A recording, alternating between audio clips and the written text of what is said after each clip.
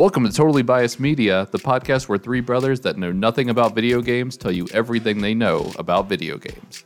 I'm Jordan, and my other armored core is a car. I'm Jason, and I got in the dang robot without being asked.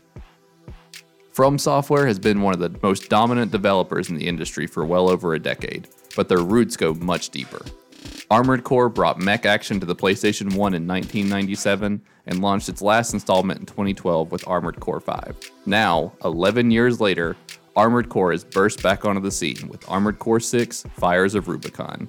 And good news, folks, TBM is here to give you their opinions completely unburdened by petty issues like not having any experience with the series or not knowing what an Armored Core is. Let's get into it.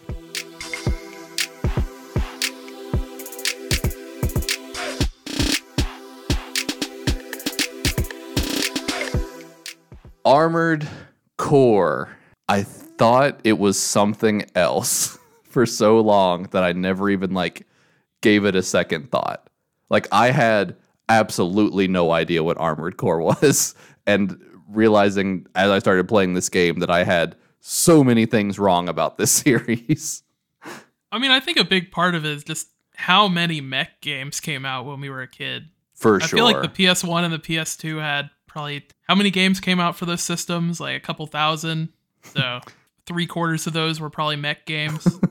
Yeah, it felt like there was always one coming out. And it was funny because none of them were super popular, and it was never a genre that I had friends that played or anything. So it always was just on this, my peripheral with no actual thought. I don't know about Armored Core. I know Mech Warrior was really big with people, a little bit older than us.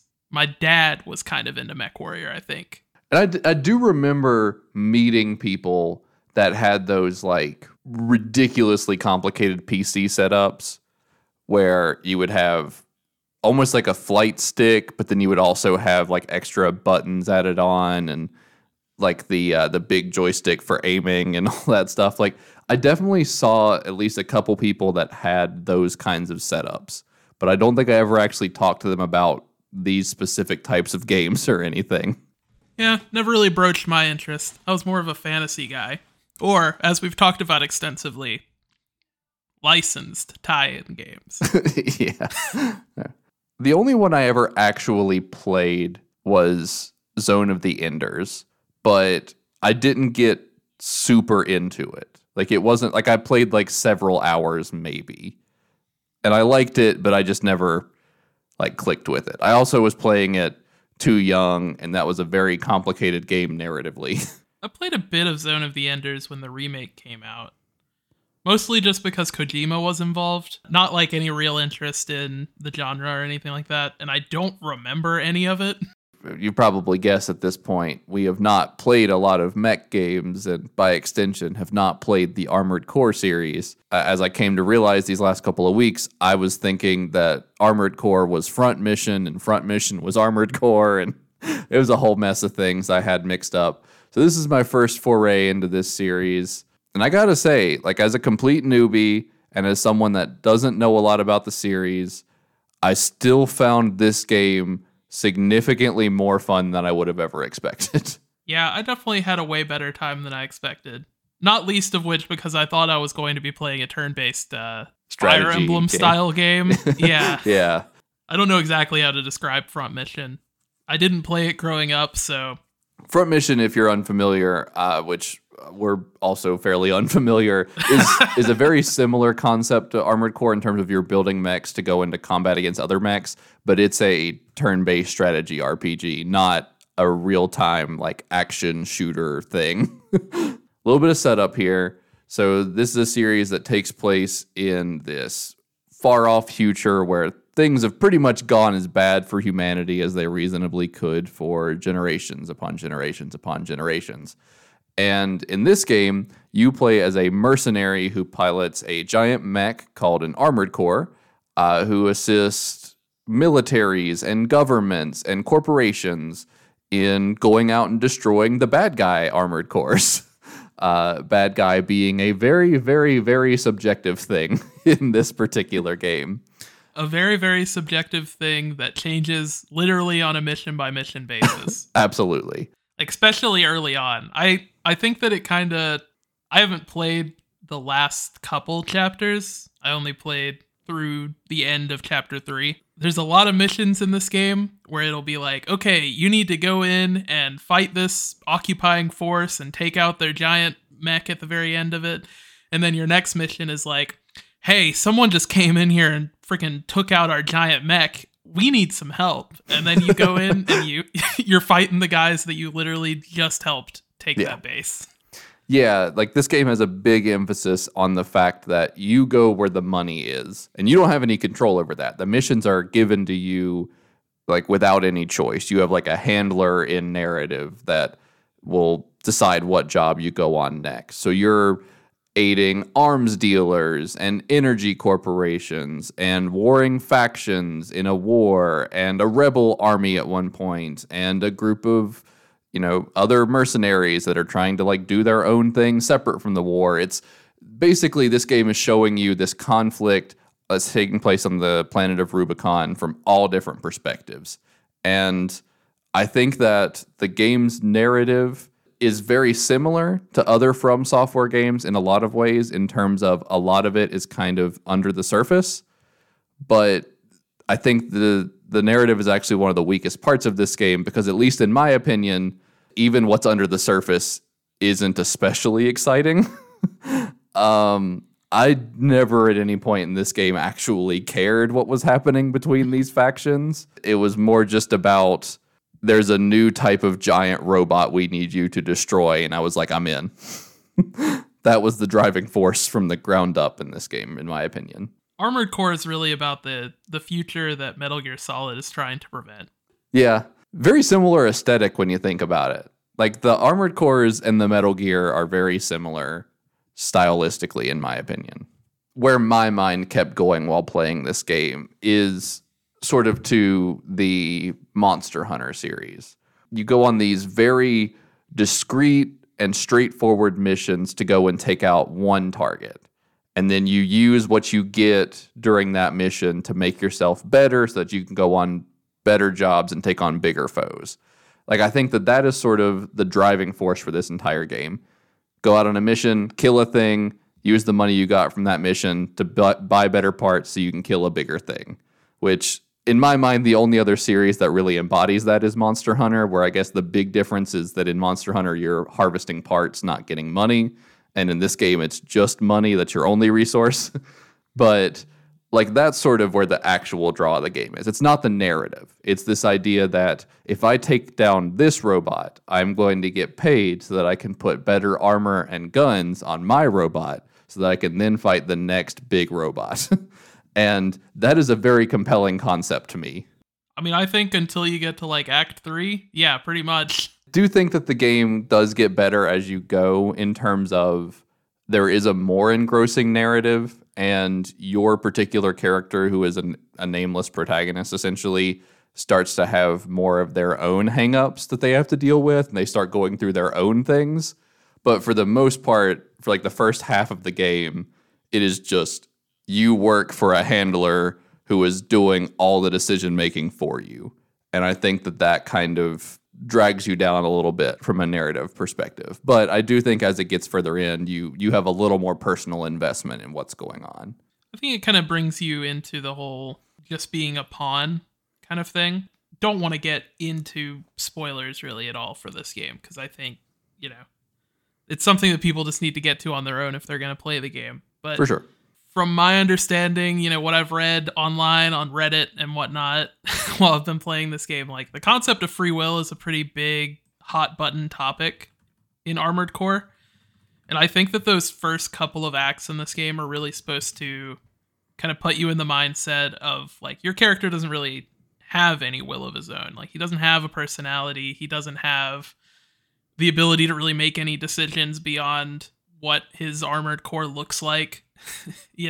Everything that you're doing is being told to you by your handler, and he's just getting all of the missions from, A, B, and C random multi-trillion-dollar company. And that's why, like, you do end up in those situations where, In one mission you're taking down a giant mech, and in the next mission you're replacing that giant mech to protect a faction. But then as you get further in the game, like, your missions start to come from alternate sources, and you actually end up with some points where you get to choose, like, oh, do I want to do this mission where I have to do, X, Y, and Z, or do I want to do this other mission that's going to be maybe more complicated but pay out more, or, maybe it's much easier. Like, there is some choice that gets to get made. And I think that kind of thing, it ramps up as you play through the game, because I also know that it has multiple endings, I think that the first couple of acts are kind of effective at showing, like, you have no free will, and then as you get further in the game, like, you develop it. There is definitely like a bleakness and a lack of introspection that is happening in the beginning of the game that I do think gets better and more interesting as it goes. But at the same time, like, the story is it is never the focus in my mind. Like, I feel like there was a version of this game that could have had a really good gripping narrative, but because of the structure of the game, I think it was sort of shooting itself in the foot. Because this game is broken into very discrete, separated missions, which is an art form that I think is underutilized in modern gaming.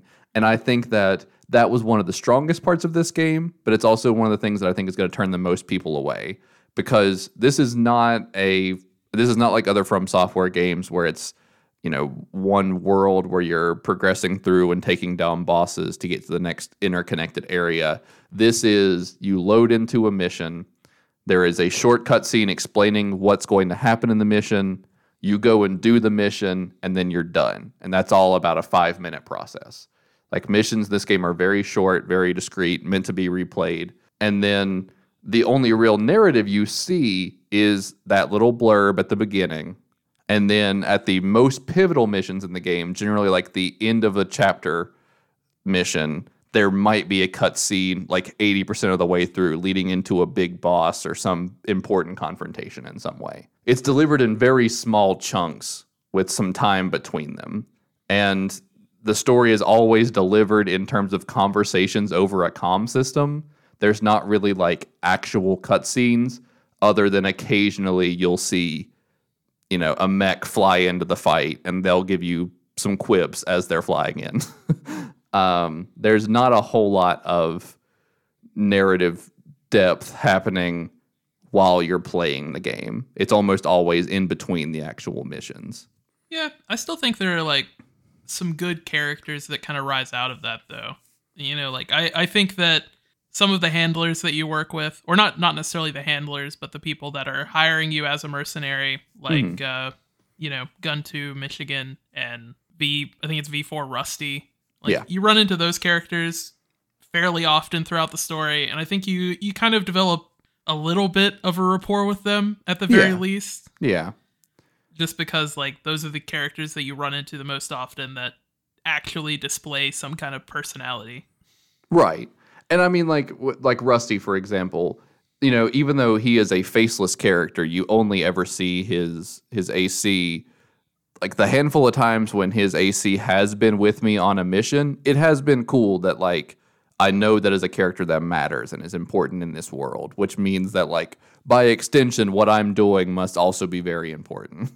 And, like, I do think that's pretty cool. Like, I did like the missions where you were fighting alongside, or in some cases against, these, like, named characters you were working with in the narrative bits of the game.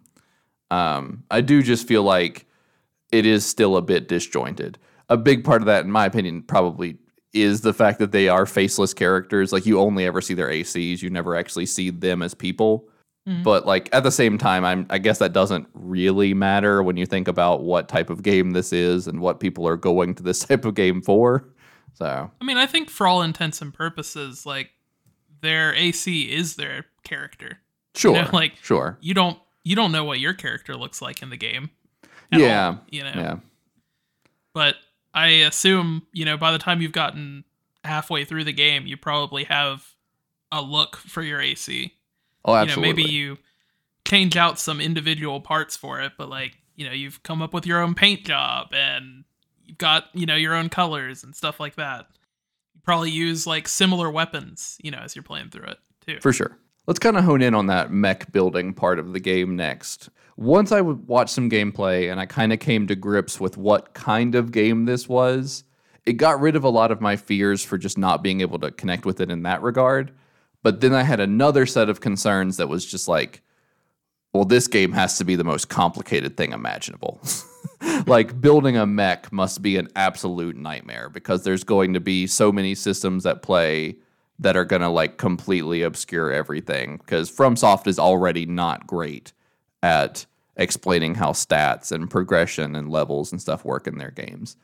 And I will definitely say there is depth to what you're doing with building your mech in this game. That being said, I did not find it actually like complicated at all. I actually thought it was very user-friendly and very, very rewarding to dig into. I think the mech building, other than some balancing issues, is definitely the highlight of this game. I think a big part of that is just that every piece you put on your mech has a pretty tangible effect on For sure. how you play. Yeah, You know, absolutely. there's only like one piece, the torso, that really doesn't like change the way that you play all that much. Yeah. And then the torso still is one of your heaviest parts, so it still will have like a little bit of an effect, but its biggest thing is just how much health you have. Right. But, you know, like, the other things that you're changing are, you know, your weapons. And you have 4 weapons that you can have equipped at any given time. 1 on each hand and then 1 on each shoulder. The legs that you can kind of change between are fairly interesting because it's not just like... It's not like the torso where it's just armor. There are tank tread legs, or there are reverse jointed legs and quad legs. And those all completely change the way that you move around and how you play the game, as well as kind of changing what weapons you can use, because, you know, having 4 legs means you can hold a lot more stuff than having 2. Right. Yeah, the only real restrictions you have in this game are how much electrical energy your AC takes up and how heavy it is versus how much weight you can carry. Other than that, you can kind of mix and match as you see fit, and even still, you're given ways to expand your storage and your energy capacity without making huge sacrifices as you progress in the game. Like, you could go in with a very small, very light, very fast AC that, you know, can't carry very big weapons, but can move, you know, double the speed of a regular one and can weave in and out of fights and can get in close to use melee weapons. Or you could have a tank which has an absolutely absurd amount of HP and is very, very hard to stagger, but isn't that great at maneuvering up close and has terrible flight controls. Like, there are ways you can mix and match parts to make exactly what you want in this game. And the game doesn't make it hard to do that.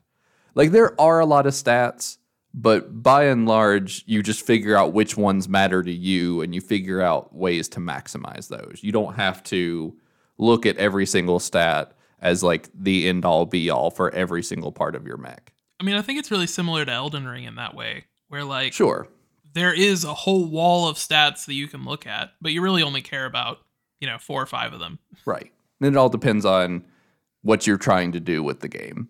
For me, I was kind of picturing it being a lot more number heavy, and there are a lot of numbers in the game. But I think what it actually is a lot more comparable to how you equip a character loadout in like a fantasy RPG. It's just that the difference is you have 4 weapon slots instead of like 1 or 2, and then the legs are the other big shifting piece. Like, the legs aren't just armor, they actually affect how you move. But like, by and large, you're still just equipping stuff into slots and, you know, going down the list of, these are my 4 weapons, these are my 5 body parts, these are my 3 accessory parts. Like, I mean, it's very much just an RPG equipment system when I thought it was going to be something like a lot more complicated than that. I personally still found that I kind of fell into a build that I was comfortable with and felt kind of, I guess, uninspired to change it. Because I feel like when you're rolling around with like dual miniguns and dual grenade launchers that just absolutely melt anything that you shoot with it, it's kind of hard to justify switching over to something else other than just for variety's sake. Yeah, I kind of had 2 builds that I switched back and forth. I do think if I was being completely honest with myself, I was only doing it for variety's sake, because it's just, if you build a tank and you put dual miniguns and dual grenade launchers or dual rocket launchers or homing missiles or whatever, just any like bombarding explosive weapon, you could not be beaten in this game until like the very late game. I mean, I don't think there's a single mission in the game I couldn't go back to and breeze right through by playing as my tank build, especially now that I've unlocked all of like the heaviest armor in the game and I have access to basically every weapon there is, I think. There might be a few that are story gated in the last chapter, but I don't think so. So, I mean, like, at this point, I have one build that is so just egregiously powerful that it absolutely destroys everything else. But I also have another build that I use just a little bit more often that's more like a covers all my bases type of build.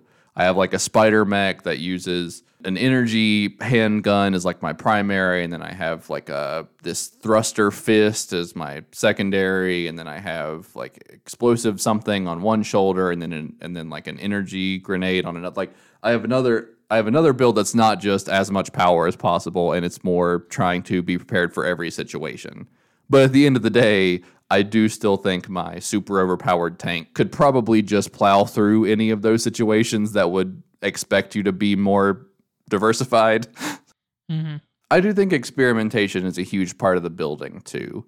Like, you can watch videos about how a specific weapon works, or you can take it into like a practice course to see how it does on, you know, a direct hit versus splash damage versus against the shield. Like, there's just ways you can kind of experiment with what's good. And I found myself, especially in like the first 2 chapters of the game, spending a lot of time just experimenting with how the different weapons interacted with each other and how their cooldowns lined up, and, you know, which ones were best for trying to stagger a mech versus which ones were best for damage after they were staggered, and stuff like that. Like, I definitely found just toying with it all to be one of the most satisfying parts of the game. At first, I was being very stingy. I didn't buy much of anything. I was replaying missions to make sure that I had more than enough money before I decided to buy anything. Now, at the point I'm at in the game, I have millions upon millions of dollars, and I've basically bought every weapon I've come across as I've come across it, and I've still no sign of it going away. So feel free to spend freely if you're also in that camp of trying to save all your money. The scale of money changes a lot as you get further in the game, but I don't think the prices really scale with it. No, not really. Because, like, the first couple of missions you do will give you $50,000. I don't know. It's called, like, COAM. I don't know what that stands for. I don't know. We'll say dollars, though, for... Yeah. As you get further in the game, you start spending like $200,000 on just your ammo, and then the mission itself pays you like $600,000. Yeah, there are definitely times where I have walked out of a mission where I've earned like several $100,000, but I've also spent a couple $100,000 on ammo and repairs, and but money just flies so freely as you get further into the game.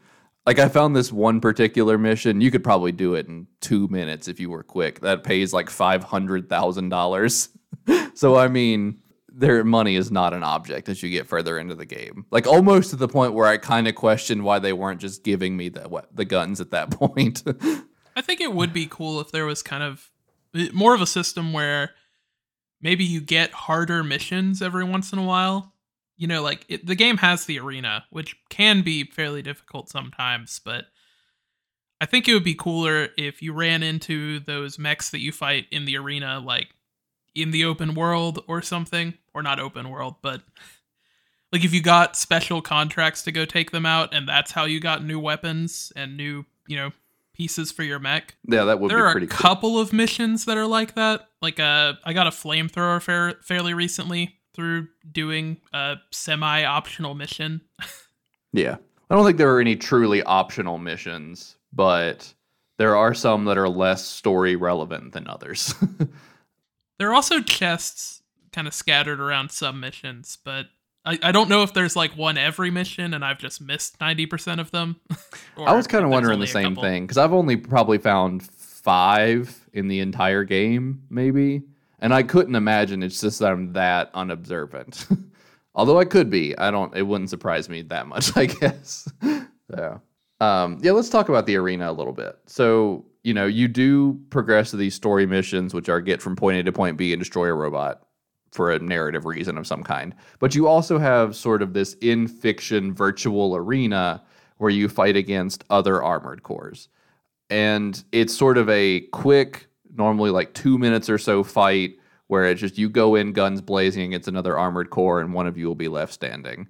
The game really emphasizes these quick and brutal one-on-one fights. And while I do think they're a little too short for their own good sometimes, I will say I had a lot of fun with all of them. I really, really like the arena in this game, partially because of the getting to run and gun and blow up a bunch of stuff, but more because I got to see other builds and how they fit together and why they worked the way they did. And I definitely picked up some pointers for what to do with my own AC by what I ran into in the arena. I think you also get their blueprints, so you could just take out that specific mech that you fought in the arena and just try it out yourself, which is kind of cool. That was something I thought the game offered, but I wasn't interested enough to actually try it. When I wanted to take some ideas from a specific AC, it was more just their weapon combo and how it worked together. I'm 99% sure that I used it once or twice in the D rank arena, and then I didn't mess with it again. But honestly, could have been a dream. It felt very disjointed from the main game. It felt weird that my character was wasting time in a virtual arena, even if it was real experience. But I definitely still felt compelled to do the arena missions as soon as I got to them, because 1, they were fun. 2, I learned a lot of stuff about other ACs. But also, when you complete arena fights, you get what are effectively skill points that you can use to buy passive skills. And those passive skills are really your only incredibly fixed progression in the game, because all of your mech building stuff, there are always going to be trade-offs when you upgrade or swap out a part. Even if it's one that's minor and it's one where one is clearly better across the board than another, every time you actually swap out a mech part, there is going to be some downside, even if it's minor. Whereas these passive upgrades you get from the arena are just flat. You are X% better in this stat, or do X% more damage with this weapon type, or your healing items do this much more health or whatever. That I really liked. I like there still being a linear progression system mixed into the rest of this, which is a lot meatier. I liked some of the options that it gave you too, like the weapon shedding, or just being able to equip multiple hand weapons that you can switch between. I feel like those really changed up the way you were playing in some missions. I'm running around with 2 miniguns, but maybe I want to switch one of them to a sword or something like that. Because I think the melee in this game is really powerful. It's just a little bit more situational, and I think that generally a minigun does about the same as a sword once you get into sword range, as long as the other AC isn't so fast that they're just running circles around you, because sometimes you'll get into a fight like that, and if you have a heavy mech, then it's going to be a headache. I do like that if you die, you can just go back to the assembly and kind of change your armored core. If you get to a really difficult boss, you're not stuck fighting it with the same mech that you used to get to the boss when you were just fighting random ads. I definitely relied on that maybe a little too much because most of the time I would start a mission using my spider mech with 4 very different weapons. But then if I would get to a specific boss that I just was barely making a dent in after 2 tries, then I would swap into my, heavy armored tank with the miniguns and stuff and then just absolutely destroy them. Now, I will say the minigun thing is actually an interesting point, because I don't think that there being a couple of just ridiculously powerful weapons that completely overshadow the others is inherently a bad thing. I think my complaint with the balancing is more just that you get the good stuff in this game so early. The miniguns are pretty much without question the best guns and the best primary weapons in the game. But the problem is you get them halfway through chapter 2, which feels way, way too early to get weapons that powerful. Yeah, I went a while without changing my mech from like when I got those miniguns to like halfway through chapter 3. And then when I was getting near the end of chapter 3 was when I was finally like, all right, I need to spice things up a little bit. This is getting a little boring. Yeah. A lot of the decisions I've made regarding my AC, especially later in the game, hasn't really been because I'm trying to get what I think is the objectively best gear on it. It's more just, this will be more fun if I replace this with this. Like, for example, you get a laser sword in the very beginning. Then you get like an upgraded laser sword a little bit later that replaces like a multi-attack thing with this big AoE attack that does a ton of damage. And it's probably still the best thing I could have in that weapon slot, if I'm being honest. But about halfway through chapter 4, I swapped it out for a mechanical punching thing, like a fist. It's like, it has like a rocket on the back that shoots you to an enemy so you can punch them, and then that knocks them back, and then you can boost to them again and punch them again. Like, I swapped to that, not because I think it's actually better, but because I just think it's a really cool weapon and it's fun to use. I would say the sword is probably still the like objectively better option in terms of damage output and the amount of area it can hit and the fact that it's better for dealing multiple enemies, but like all that. But I just think the punch is more interesting and more fun to use, so I used it. Yeah, I don't know that we've really talked that much about how the actual combat works. I think we've kind of skirted around it quite a bit. Yeah. We can hone in on that one. Moving your mech is on the surface very similar to the way you would move a character in any third-person action game. But the big distinction is just the fact that you do have these 4 weapons you can fire independently of one another at any time. So it plays like a third-person shooter, except instead of just having like one gun in your hand, you have 4. You have, one on each trigger and then one on each of the bumpers. So you have those 4 weapons you can fire independently, but you can also be running on the ground. You can be using your jets to kind of skate around on the ground. You can be hovering. You can be shooting forward like a jet. Like, the movement options in this game are kind of wild. And when you partner that with the fact that you have 4 weapons, you can be firing off completely independently of each other in terms of ammo and cooldowns and all that stuff.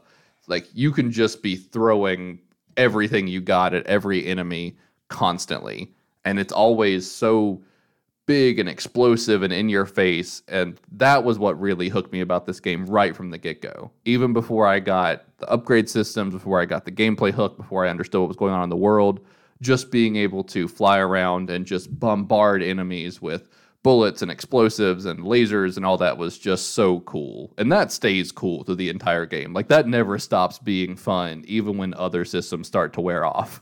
It's really cool, and I like how it feels really different. Like, nothing mechanically changes between when you're in, like, the field and you're just fighting, like, a whole bunch of random small enemies that, they all fire at you at once, and there's hundreds of them, versus when you are in, like, a one-on-one fight as you get further in the game, or, further into a mission. I like that nothing mechanically changes, but it still feels like the experience is different. Mm-hmm. It's kind of hard to put into words, where it's just like your focus goes beyond just taking as many enemies out as possible to, all right, well, how am I going to stagger this enemy? And then once I get that enemy staggered, how am I going to make sure that I'm able to deal as much damage as possible while it's not able to move? Right. And like, those individual small enemies, like, they have stagger bars, but they generally have so little health that it doesn't matter. And, sometimes you don't even stagger them before you actually kill them.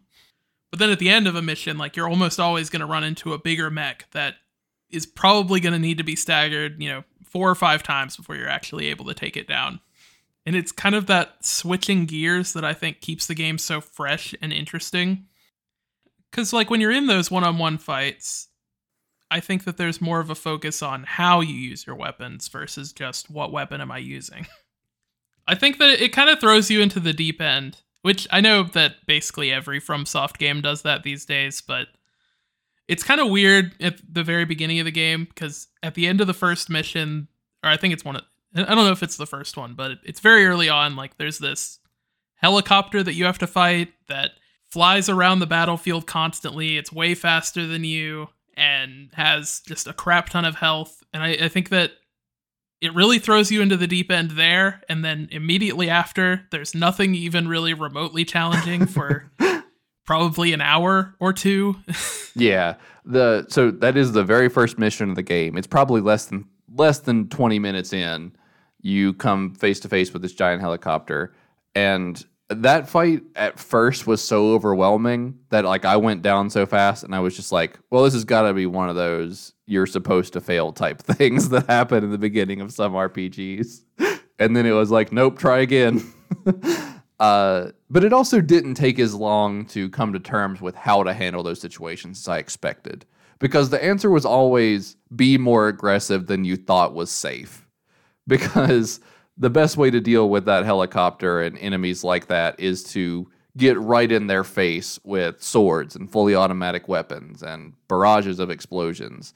And that is something that I had to like keep teaching myself every time I'd come across a new boss. It was almost always the answer is be more aggressive. Yeah, and I think that's a little bit different from something like Dark Souls or Elden Ring, where like you definitely need to be aggressive in those games, but I think Armored Core kind of pushes you to be way more aggressive than that even. Like dangerously so.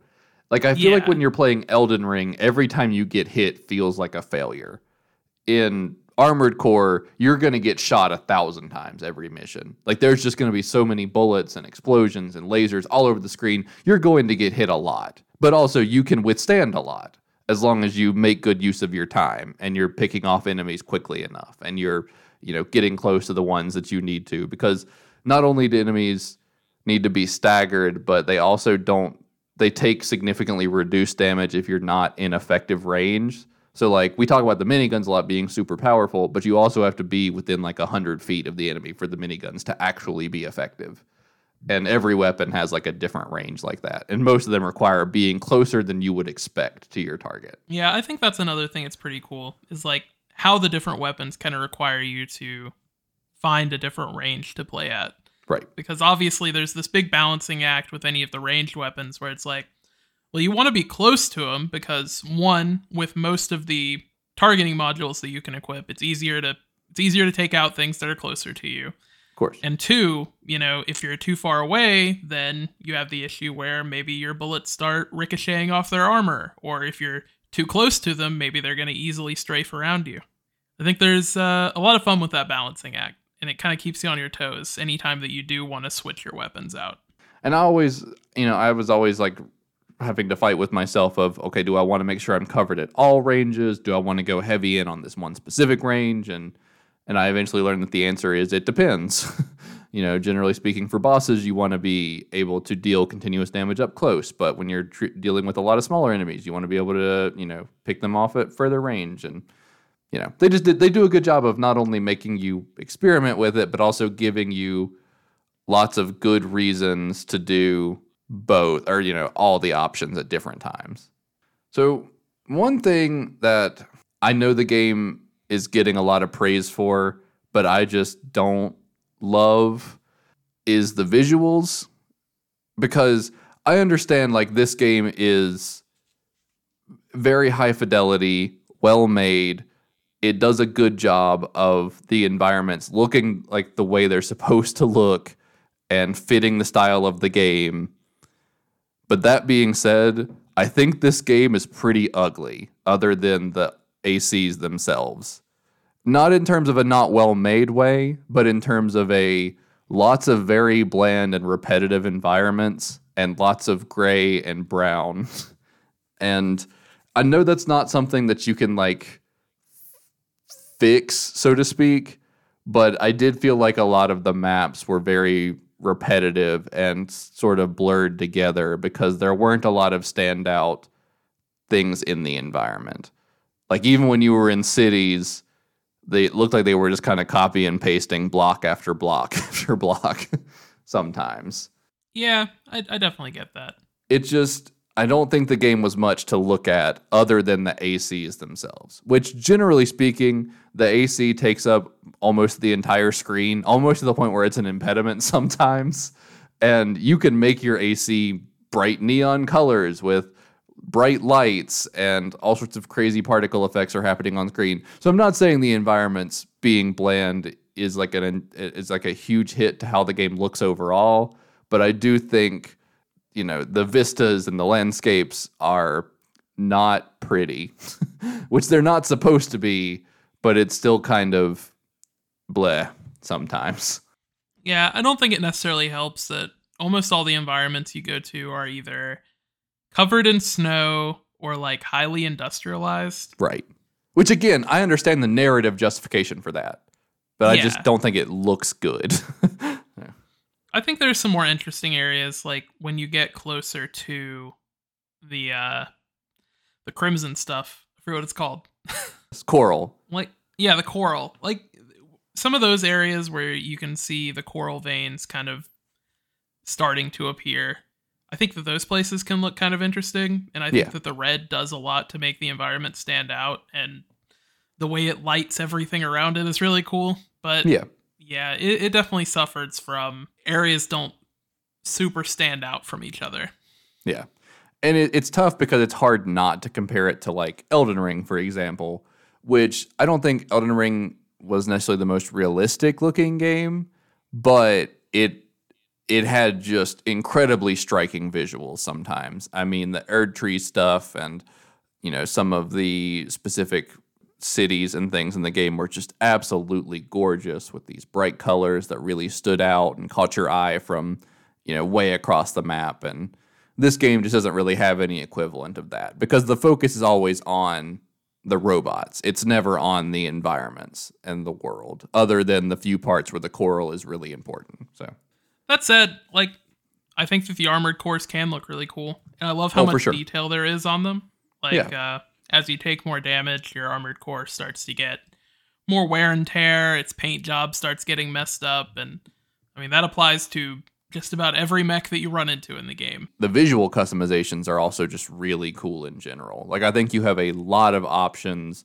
You have a lot of individual parts you can paint different colors. You can control all of the parts of your AC completely independently of one another, so you can do all kinds of stuff to brighten up specific parts. Or, I mean, I saw some pretty cool designs online where like every single part was a different primary color in a very like toy box looking way that was cool. And I've seen people recreate Gundams and stuff from Neon Genesis Evangelion and, all sorts of interesting stuff because this is just such a diverse customization kit at your disposal. And I'm not super creative to like really make the most of that kind of thing, but I still had a lot of fun with it. I made some stuff that I thought looked pretty cool, and it has like logo and decal designs, which I thought were a lot of fun, and I made some pretty stupid stuff with. Yeah, I think it's a lot like Forza in that regard, where like there is so much cool stuff that you can mess around with, but I am not the guy that's going to do it too much. Yeah. I picked a paint job that I liked fairly early on and mostly stuck with it. Yeah. I'd make like small changes when I got different parts, but right. I'm no Picasso. Yeah. Well, I guess let's close in on our conversation. Jason, how have you been feeling overall? Honestly, I liked Armored Core a lot more than I thought I would.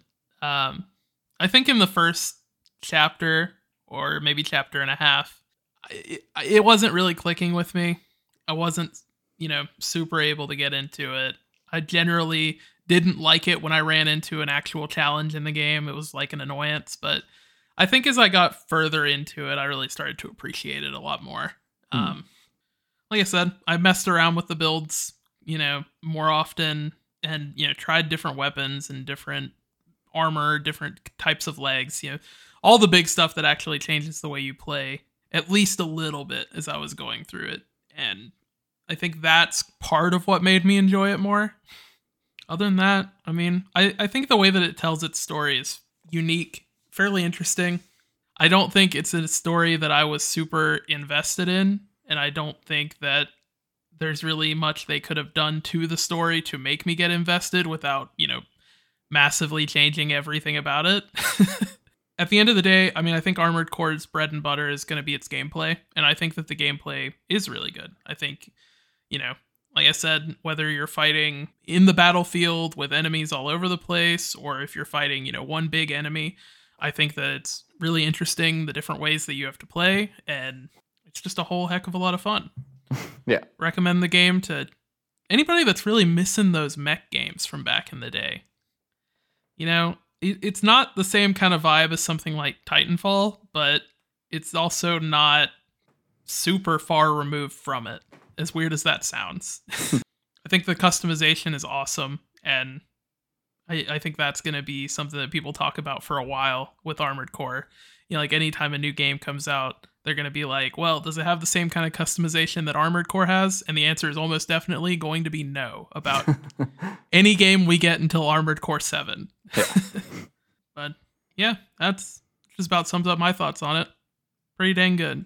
Jordan, how about you? How you feeling about it? I was definitely in the same boat of I've liked it way more than I thought I would. And I definitely think there's a lot to love here that I think just you're not getting from any other game right now. Because just this pure and simple, kill a robot, make some money, buy better parts, kill more robots. Like, I think that is such a solid hook in and of itself. And when you couple that with the fact that this game has these very classic, very short, and very discrete missions, and the fact that there are so many ways you can build out everything you want to do in this game, I just think that this is going to be one of those games that a lot of people are going to really love. And specifically, it's a game people are going to come back to. Like, I definitely found this game to be most enjoyable when I would sit down, play 3 or 4 missions, and then, come back to it the next day or several hours later or something. And more often than not, if I don't finish a game, it's because we were really pressed for time and we wanted to get the review out. Whereas with this game, I definitely could have finished it by now. But the reason I haven't is just that I really want to savor these last couple of chapters. And I really want to give every mission its due and focus really, be really methodic about my builds and what weapons I'm using and what armor and what legs. Like, I want to give the game the thought that it's due. And there aren't a lot of games that I think have sort of extracted that kind of interest from me in a while. So I've really been happy with it. I do think it has some pretty significant balancing issues, and I do think you get the really good stuff a little too early in the game, which does mean you don't spend as much time experimenting and upgrading and trying out new builds as you get further in the game. But I've still really, really enjoyed the time I've spent with it. And I'm really, really glad that this is a game that has so much diversity in build in its DNA, because this is a game that I know I will continue to pick up periodically and just run a couple missions or try to get better ranks on some of the missions I've already done, or, try a build that hinges on this weapon type or this, suit of armor, whatever. Like, there's just so many ways you can switch this game up that I'm really excited about. But that's already a lot of Armored Core talk. So I think that means it's time to pull the plug.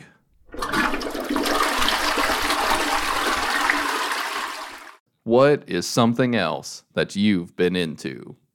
So over the weekend, starting September 8th and running through September 11th, which if I was them, I would not want that date associated with my game, but whatever. I don't work for Starbreeze.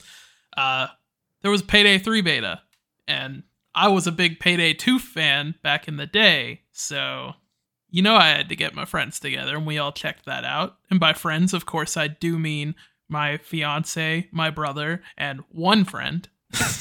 Payday 3 beta, I think that it was pretty good. I think that, the gunplay is kind of improved over the last game. The police AI is kind of weird. I thought it was really strange when we were playing how often the police would just rush in and accidentally, throw a grenade and kill a bunch of our hostages, but, I'm assuming that's the kind of thing that they're going to work on between now and when the game actually releases. Yeah, so it is kind of funny right now. I do think that it is still a fun game, and I'm excited to play the full release, but I think right now the fact that the police AI played so haphazardly is a real wrench in the works, because taking a hostage should hypothetically stop them from like coming into the building with you, whereas they're just like running in guns blazing, even if you have your gun trained on a hostage. This is a grim game to talk about, though. It was a lot of fun, though. I'm excited to see like what the full game has, and there are like a couple of small fixes that I think would go a really, really long way, which I'm sure will happen before launch or not long after, if not. From my understanding, this open beta was the same as like a closed beta that they did a few months ago. I think this was more for, making sure that the game doesn't have any huge bugs that they don't know about, or that it's going to run properly on a decent number of machines, because when you're developing a game, like everybody's running pretty similar hardware because, you want it to run the same on everyone's computer while they're developing. But open beta like this is a good way to get it in as many people's hands possible. Yeah. I do wish that it had more than just a single heist, because it didn't really feel like there was any reason to play for more than a couple hours. I think we ran that single heist 3 or 4 times. We only actually finished it 2 of those times, but yeah, I still think it was pretty fun. I also think, personally, I would have changed it to be something more like the jewelry store heist from Payday 2. Probably just one of my favorite heists in general. Probably just because of how many times I've run it. It was a good, easy one that everybody could do. You could introduce people to the game with it. I think it was just the first heist in the game.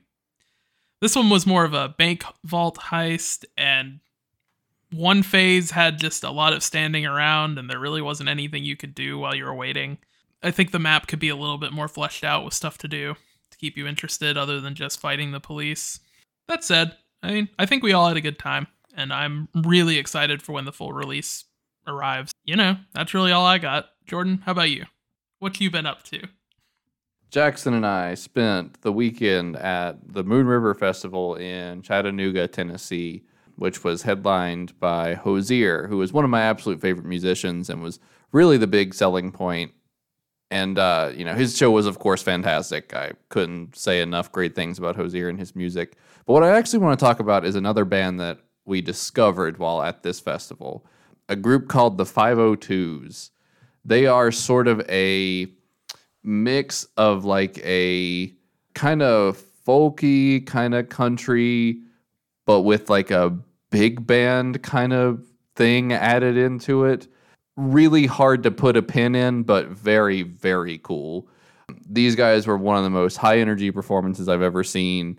The lead singer is up there playing the banjo and doing choreographed dances for the songs, and like he's just so into it and having a good time. And they have these other musicians that are all over the stage, and at one point they were even like trading off instruments so that different people could go up and sing lead in different songs. And like this band was just all over the place. They were super energetic, they were super exciting, they seemed to really love what they were doing. Like it was one of the most fun acts I've ever seen, and I have been listening to their music on repeat like nonstop since we got back. It's not going to be for everybody, because I think it's this very aggressively positive life is good, be happy type of energy that I know some people just don't vibe with in a lot of music, but I just think that they are so much fun, and their performance was so cool. And like I still get chills thinking about their closer, where they were all singing lead at different times and all had these big solos, and it was just like one of the most exciting performances I've ever seen, and just really, really loved it. The group is, again, the 502s. If I had to recommend something from their discography, I would definitely say that one of their best tracks is their biggest one, a song called Just a Little While, which is, if you've heard any of their music, it's probably that one. But they also have some pretty great ones called like Hey Julia and Waves, and the big closer I was talking about is a song called Stories to Tell. Yeah, they were just so much fun, and they were definitely, other than of course Hozier's incredible performance, they were like the highlight of the whole festival for me. So yeah, they were really great. Not many bands have both a banjo player and a dedicated saxophone player. So. Well, I think that just about does it for another episode of the Totally Biased Media Podcast. If you would like to reach out to us, there are a handful of ways you can do that. First, on X, the app formerly known as Twitter, @TBMcast. Second, on Instagram, @Totally Biased Media. And third, you can send an email to totallybiasedmedia@gmail.com. We have tons of games we're going to be talking about in the near future. We have Starfield, we have Baldur's Gate 3, we have Super Mario Wonder, we have Spider-Man 2, all sorts of big games. If you want to send us your reviews for those games, we would love to read them on the podcast. We would love to engage with you however we reasonably can, so definitely send us an email and we'll get to it as quick as we can. Lastly, you can find us on Twitch, twitch.tv/totallybiasedmedia. We haven't been doing the best lately, but we are closing in on the end of the Year of the Kong. We're only a couple streams away from finishing it. We're in the middle of Donkey Kong Country Tropical Freeze. It's been a lot of fun. Looking forward to finishing it up and everything that comes after the Year of the Kong. We have some fun stuff planned, and we're going to try to switch things up a little bit. You can find us there, all of our socials. We'd love to hear from you. Reach out to us. But for the Totally Biased Media podcast, I'm Jordan Walkup. I'm Jason Simmons, and you just felt the bias. Thank you, everyone. Goodbye.